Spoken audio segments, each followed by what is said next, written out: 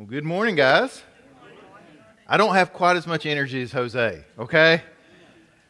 But I'm excited to be here too.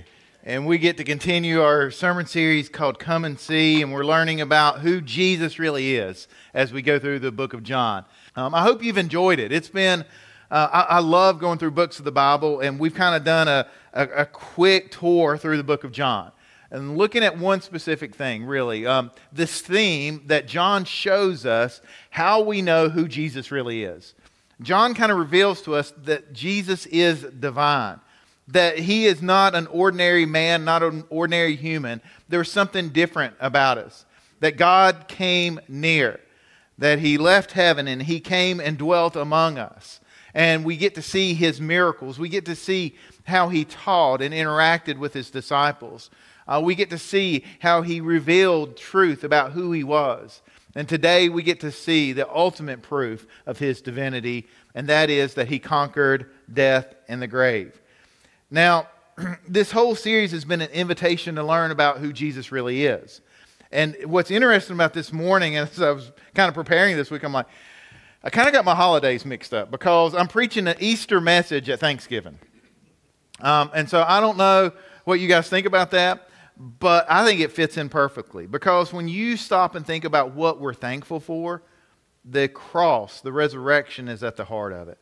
And so this morning we're going to be talking about really the foundation of our faith. It's such an important message.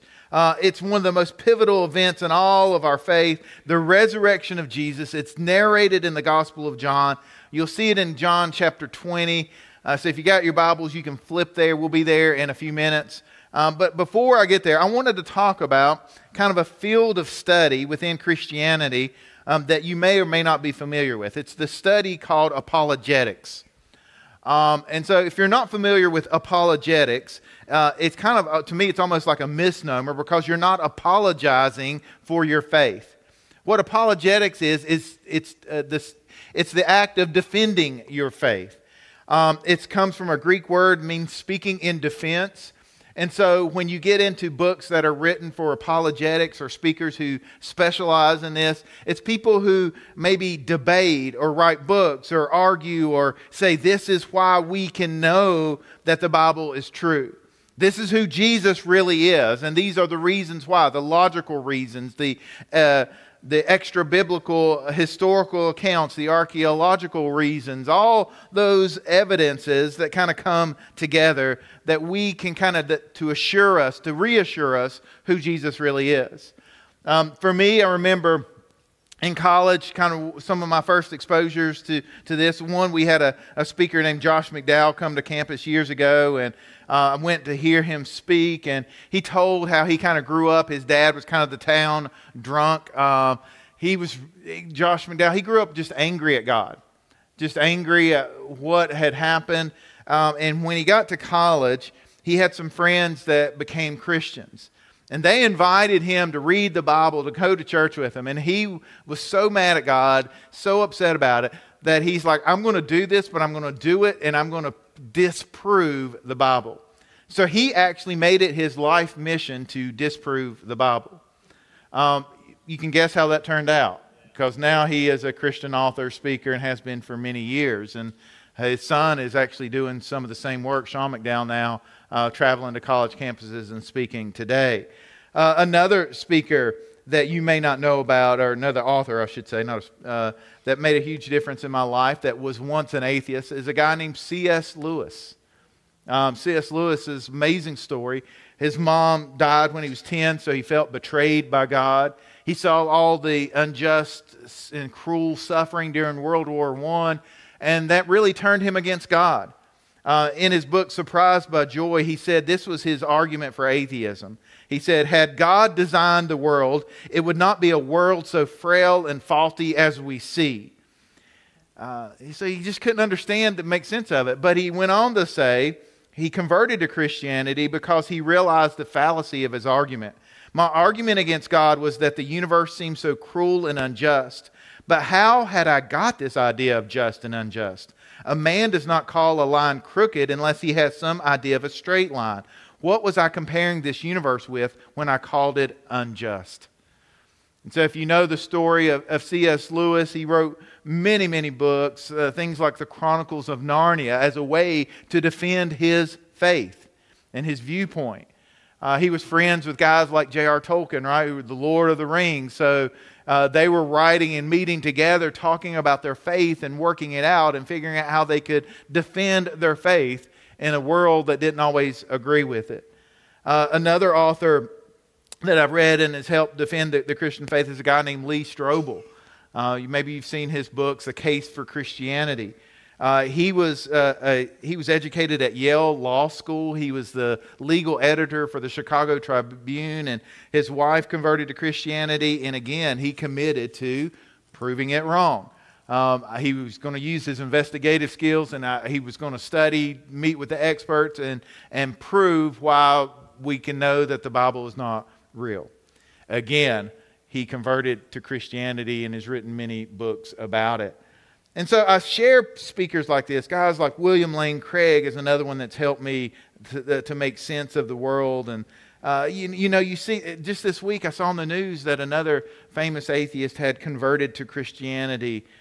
You see things like this, but here's why I say that. Because I believe when we investigate the truths and the claims of Jesus, we're going to find the truth. When we investigate the claims, we're going to find what's true. If you seek, you're going to find. And I think when we have an open mind and we look at the Bible, and I would say the Bible is the most historically attested to book in all of ancient literature.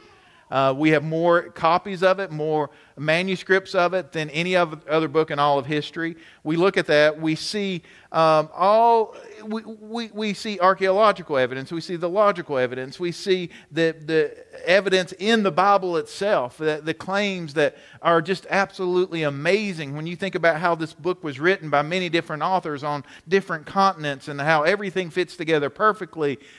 I mean, I don't think we could do that today with the internet. And yet, we see it happen supernaturally with the Bible.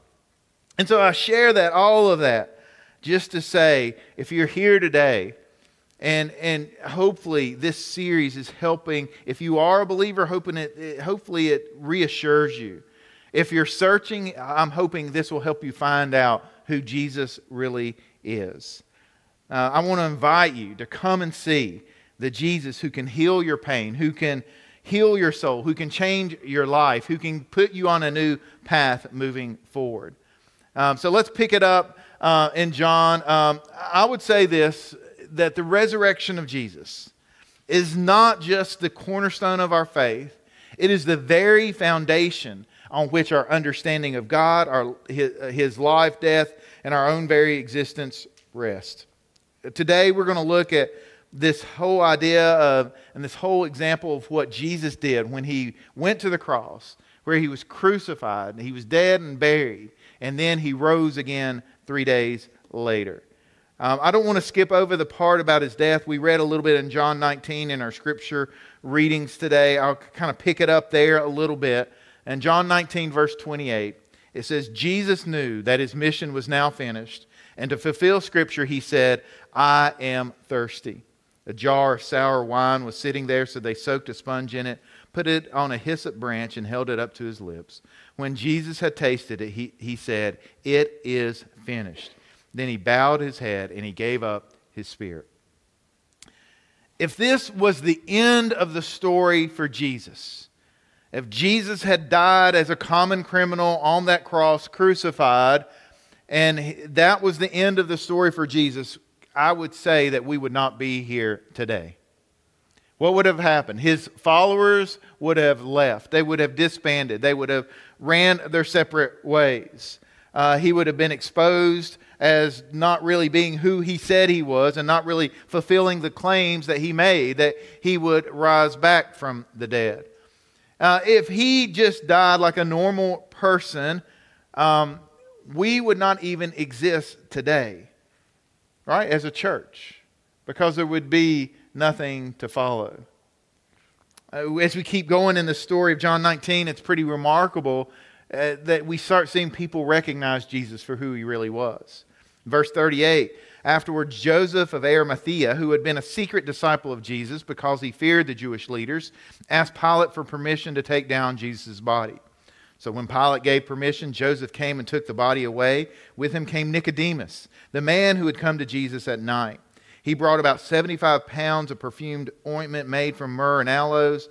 Following the Jewish burial custom, they wrapped Jesus' body with the spices and long sheets of linen cloth. The place of crucifixion was near a garden where there was a new tomb that was never used before.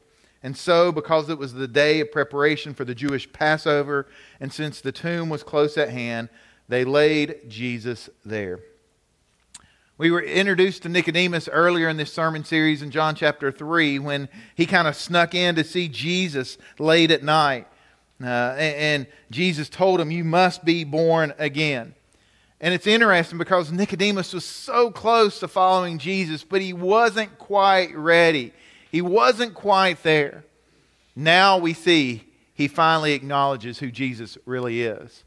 Doesn't really say kind of the after effects because of him. He was a Pharisee and a Jewish leader, and because of that, when Nicodemus came out to take down the body of Jesus along with Joseph of Arimathea, this had to have huge social implications for him. We think both of them were fairly wealthy. They were able to afford the burial spices. And if you remember from the story of Lazarus, these cloths that they wrapped around the body would weigh like 100 pounds. So just think of a giant mummy, right? This is huge. And so they had the tomb that had never been used before. And so it was kind of their own private family tomb. And because of that, they put Jesus there and they laid him there. Now, they recognized there was something different about Jesus. They had their hope, their faith in Jesus as the Messiah. But what would happen 3 days later would really ultimately prove it to them. And that brings me to my first point. The ultimate proof of the divinity of Jesus is the empty tomb. If you want to boil everything down to how can we know that Jesus is who he says he is, how do we know that he is real, it comes down to the empty tomb. John 20, let's read the scriptural account here in verse 1. Early on Sunday morning, I told you it's the Easter message on Thanksgiving. While it was still dark, Mary Magdalene came to the tomb and found that the stone had been rolled away from the entrance. She ran and found Simon Peter and the other disciple, the one whom Jesus loved. She said, "They have taken the Lord's body out of the tomb, and we don't know where they have put him." Peter and the other disciple started out for the tomb. They were both running, but the other disciple outran Peter and reached the tomb first. I love that every single time I read it, that two guys are competing to see who's the fastest, right? He stooped, he looked in, he saw the linen wrappings lying there, but he didn't go in. Then Simon Peter arrived and went inside. He also noticed the linen wrappings lying there, while the cloth that had covered Jesus' head was folded up and lying apart from the other wrappings. Then the disciple who had reached the tomb first, he wants to make sure you know that he won. He's writing this, so he's like, I remember, I won. Okay? He saw, he believed, for until then they hadn't understood the scriptures that said Jesus must rise from the dead. And then they went home. So we begin with really the first, dawn on Easter morning as we see that Mary Magdalene arrives at the tomb while it's still dark, only to find the stone rolled away, the tomb empty. Now again, the Jewish leaders wanted to make sure that Jesus was in that tomb. All right? They had soldiers stationed outside the tomb, making sure that his body wasn't stolen. Because at any point after Jesus rose back from the dead here, all they had to do to disprove this whole uprising, so to speak, was to say, here is the body of Jesus. Here's the body of Jesus. That's all they had to do to prove that they were false, but they couldn't do it. And I read this week, the empty tomb is a silent yet powerful testament to something extraordinary, something that defies the natural order. In a world governed by physical laws where death is the ultimate and final reality, the empty tomb stands alone as a beacon of divine intervention. Lee Strobel would say in his book, The Case for Christianity, that the resurrection of Jesus Christ is the best attested to event of the ancient world. More evidence supporting that than any other event in all of antiquity, right? We see that people outside of the Bible, the Jewish historians actually reference this event, saying that his disciples were telling people that he came back from the dead. We see this is acknowledged in the historical accounts. So, how do we know? How do we know? This is God's statement to us that death does not have the final word in our life. The empty tomb gives us hope that there is more to life than what we can see and what we can experience and what we can feel. It's not just wishful thinking. All right? Consider the implications of this. If Jesus really conquered death, if he rose from the grave, then all of his teachings, all of his claims about himself, all of his claims about God, all of his claims about life and eternity, then we have to take them seriously. Would you agree? I mean, this is the one event that changes the course of history itself. The empty tomb is not just a historical curiosity. It's an invitation to come and see that our life is shaped by a higher power. That God still cares. That God has not forgotten us. That God has a plan and He is in control of what is happening around us. We've got to think about how this affects us. Again, to me, I think about it this way. If Jesus, right, came during if this would have happened in our lifetime, right? You would if you experienced him coming back from the dead, do you think it would change the way you would live your life after you saw that happen? It would change you. All right? I mean, that it doesn't happen. It would change the way you live. It would change the way. It would change your whole outlook on life. You would tell everybody about it.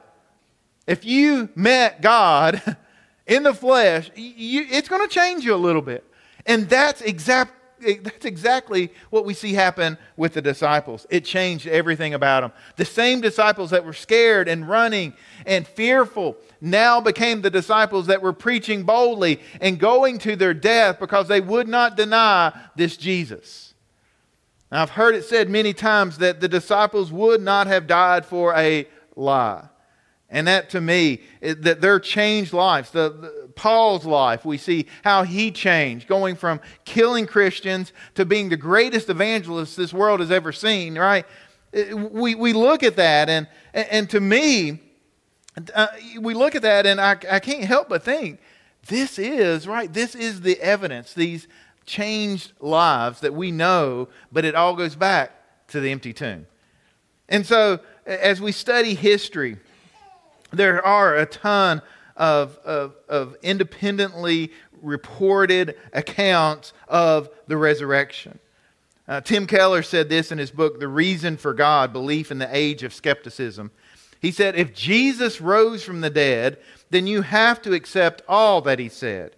If he didn't rise from the dead, then why worry about any of what he said? The issue on which everything hangs is not whether or not you like his teaching, but whether or not he rose from the dead. That's what our faith is based upon.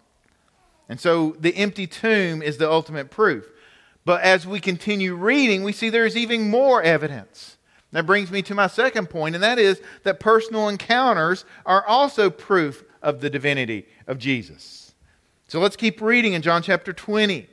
Mary was standing outside the tomb crying, and as she wept, she stooped. She looked in. She saw two white-robed angels, one sitting at the head and the other at the foot at the place where the body of Jesus had been lying. Dear woman, why are you crying? The angels asked her. Because they have taken away my Lord, she replied, and I don't know where they've put him. She turned to leave and saw someone standing there. It was Jesus, but she didn't recognize him. Dear woman, why are you crying? Jesus asked her. Who are you looking for? She thought it was the gardener. Sir, she said, if you had taken him away, tell me wherever you put him, and I will go and get him. Mary. Jesus said. She turned to him and cried out, Rabboni, which is Hebrew for teacher. Don't cling to me, Jesus said, for I haven't yet ascended to the Father, but go and find my brothers and tell them, I am ascending to my Father and to your Father, to my God and your God. Mary Magdalene found the disciples. She told them, I have seen the Lord. And she gave them his message. And that Sunday evening, the disciples were meeting behind locked doors because they were afraid of the Jewish leaders. And suddenly, Jesus was standing there among them. Peace be with you, he said. Let's skip ahead a few verses. Verse 24. One of the 12 disciples, Thomas, nicknamed the twin, was not with the others when Jesus came. They told him, right? We have seen the Lord, but he replied, I won't believe it unless I see the nail wounds in his hands. Put my fingers into them and place my hand into the wound in his side. 8 days later, the disciples were together again, and this time Thomas was with them. The doors were locked, but suddenly, as before, Jesus was standing among them. Peace be with you, he said. Then he said to Thomas, put your finger here and look at my hands. Put your hand into the wound in my side. Don't be faithless any longer. Believe. My Lord and my God, Thomas exclaimed. And then Jesus told him, you believe because you have seen me. Blessed are those who believe without seeing me. So here, the gospel writer John gives us a vivid account of how different individuals came face to face with the resurrected Jesus. These encounters are not just historical events, they are personal testimonies, right? And again, think about when the Bible was written. As these books were written, they were being distributed and read in churches. As John was sitting there, they would say, John, did you really see him? He would say, yes, this is what happened. The disciples were still around. People that were followers of Jesus were still there to answer questions.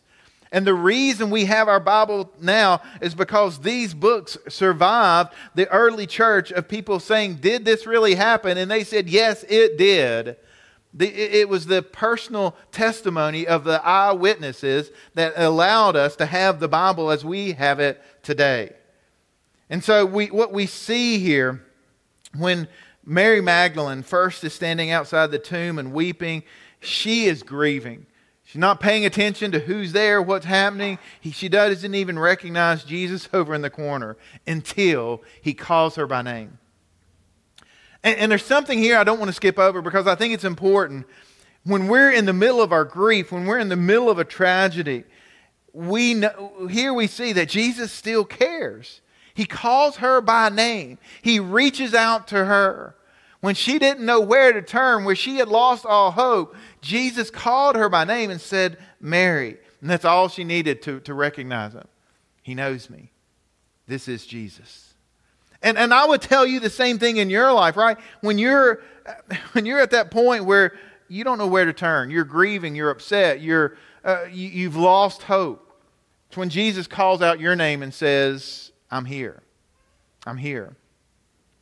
And what we see is he turns her mourning into joy. But he also, as we keep reading, we see with Thomas, he turns his fear into courage and his doubt into faith. All right? And so for us, I think about that. You know, Thomas, he's the doubting Thomas who refuses to believe until he can see the hands and feet of Jesus. And Jesus doesn't rebuke him. He says, come and see. Right here. Put your finger here in the nail hole. You can see my side where it was pierced.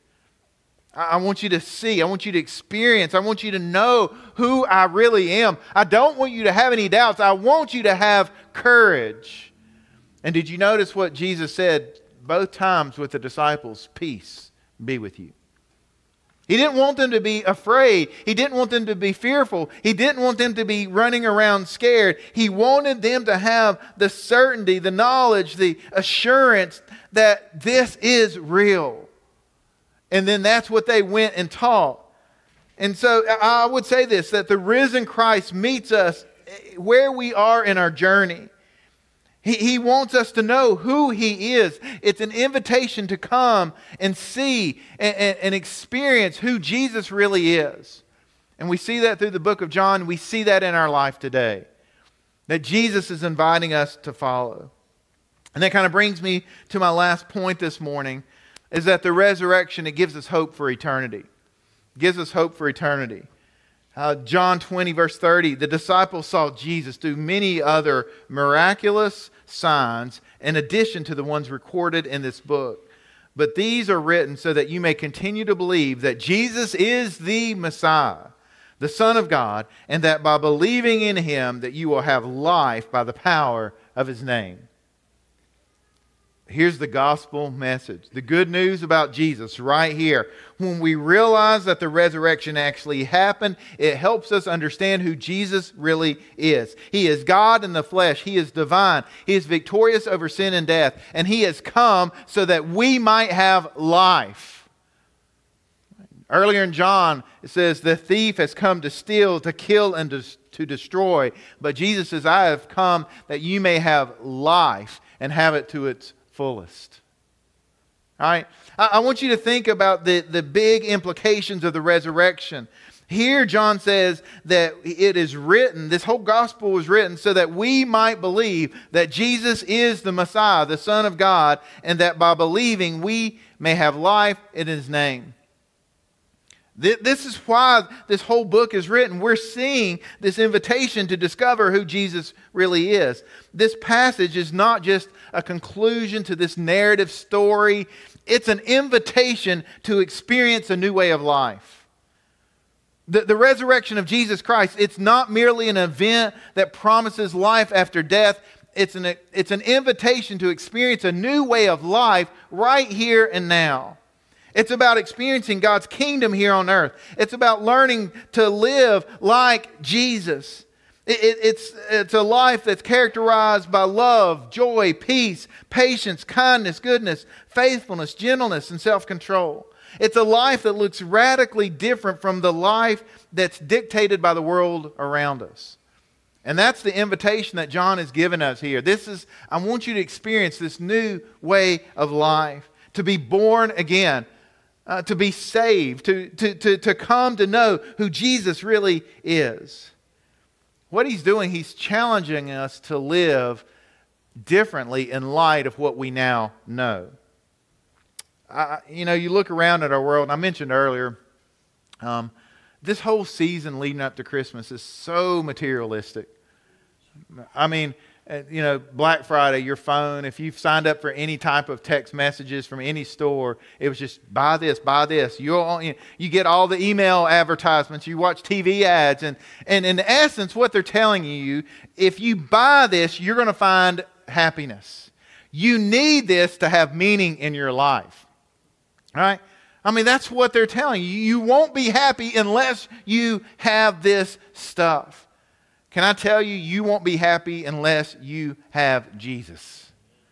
That's what you really need. Stuff is never going to satisfy you.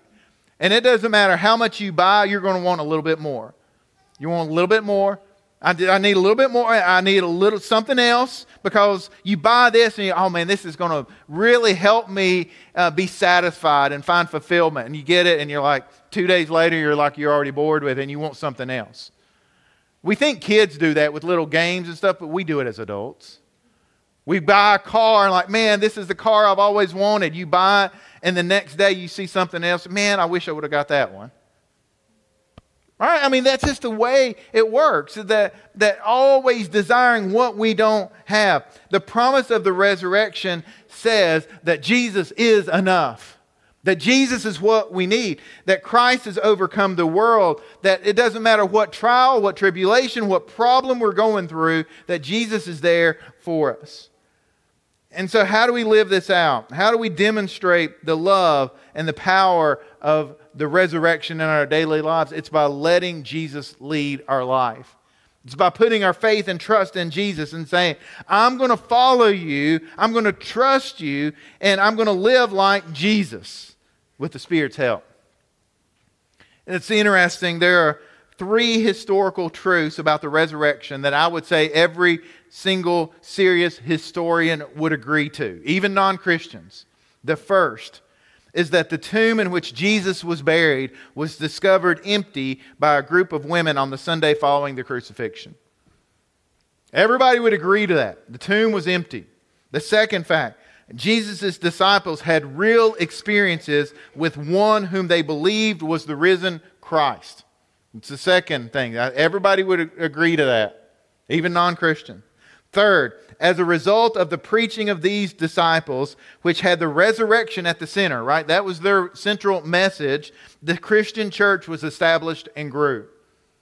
Those three facts are indisputable. And so my question to you is, what changed in the life of the disciples? It's the empty tomb. So it changed everything. That Jesus came back from the dead. That they had an encounter with the risen Lord.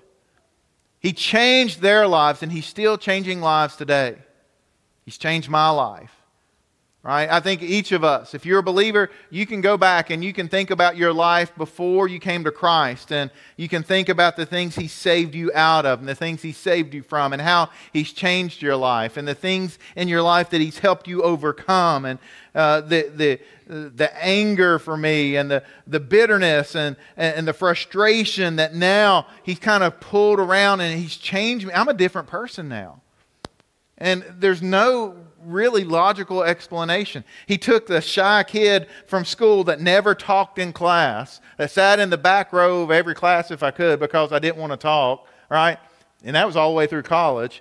And now I'm preaching on Sunday mornings. It doesn't make sense, right? I mean, it doesn't, but that's how God works. He changes lives. He transforms us.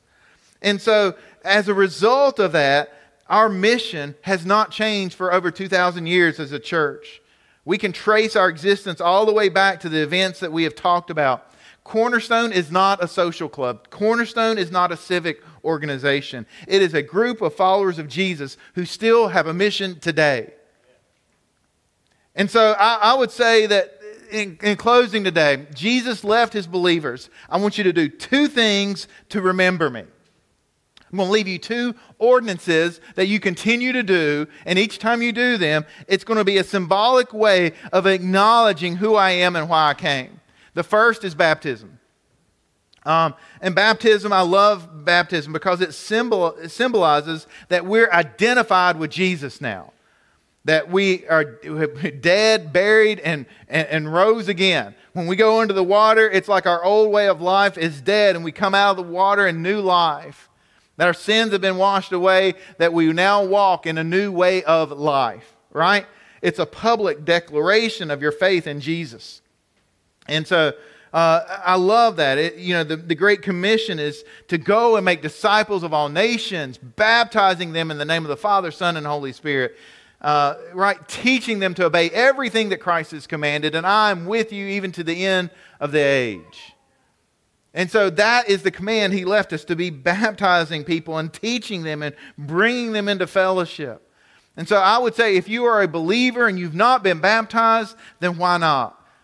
We'll be scheduling a baptism soon. We'll probably do one in January. I would love to do one. It won't be outside. It'll be inside. We've got our nice little baptistry we can use now. And so I want to invite you to, if you've not been baptized, sign up. Let's make it happen. Let's publicly declare that I'm not ashamed of Jesus and I'm going to follow Him. That's the first thing, way we remember Jesus. The second thing, as He met with the disciples, was the Lord's Supper. It's interesting, this week was Thanksgiving. And I don't know about you guys, but we had our big family meal. We didn't do it on Thanksgiving Day. We did it on Friday, because that's when our kids could all get home. And so we sat down and we laughed and we ate a lot. And we remembered a lot of things, right? We picked on each other a lot and said, do you remember when this happened? Do you remember when, right? When we get together, you remember all those moments of life. It's interesting, when Jesus was preparing His disciples for His death, what did He do? He gathered them together in a meal.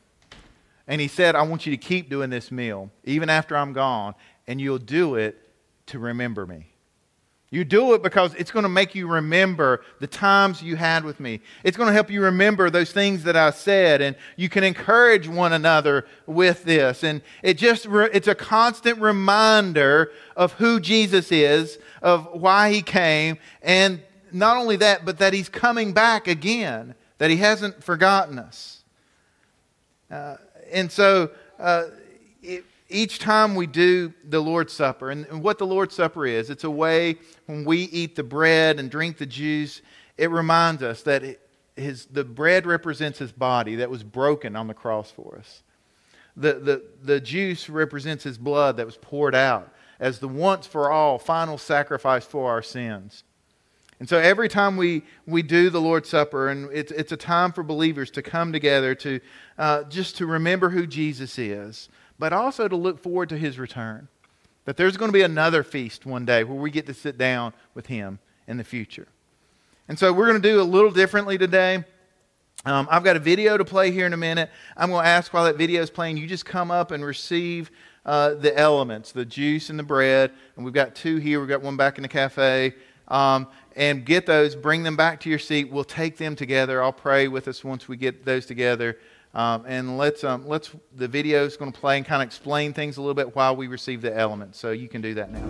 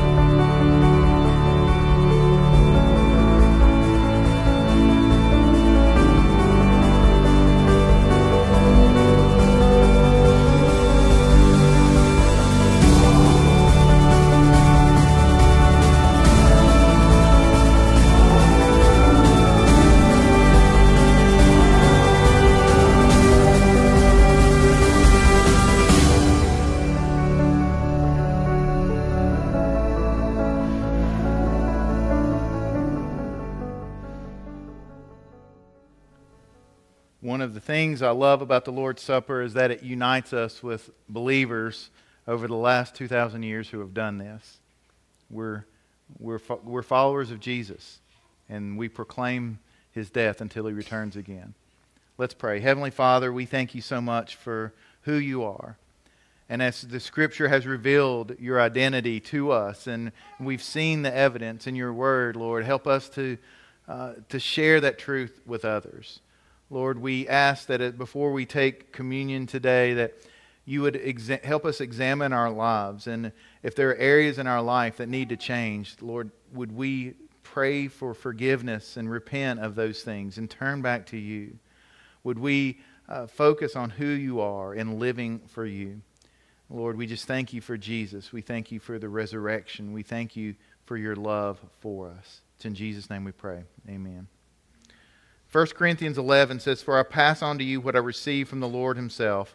On the night when He was betrayed, the Lord Jesus took some bread. He gave thanks to God for it. Then He broke it in pieces and said, 'This is my body, which is given for you. Do this in remembrance of me.'"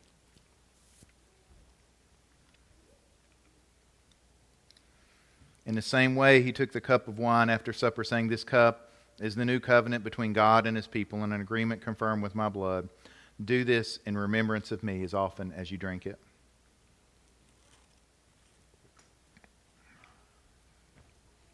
For every time you eat this bread and you drink this cup, you are announcing the Lord's death until he comes again. I told you this morning was an Easter message. We've got a lot to celebrate. We've got a lot to be thankful for. And so we're going to close out with the worship team. Y'all come back on up. We're going to close out with a good worship song here, a song that hopefully you can just really think about who Jesus is, why he came. We can celebrate the fact that the tomb is empty this morning.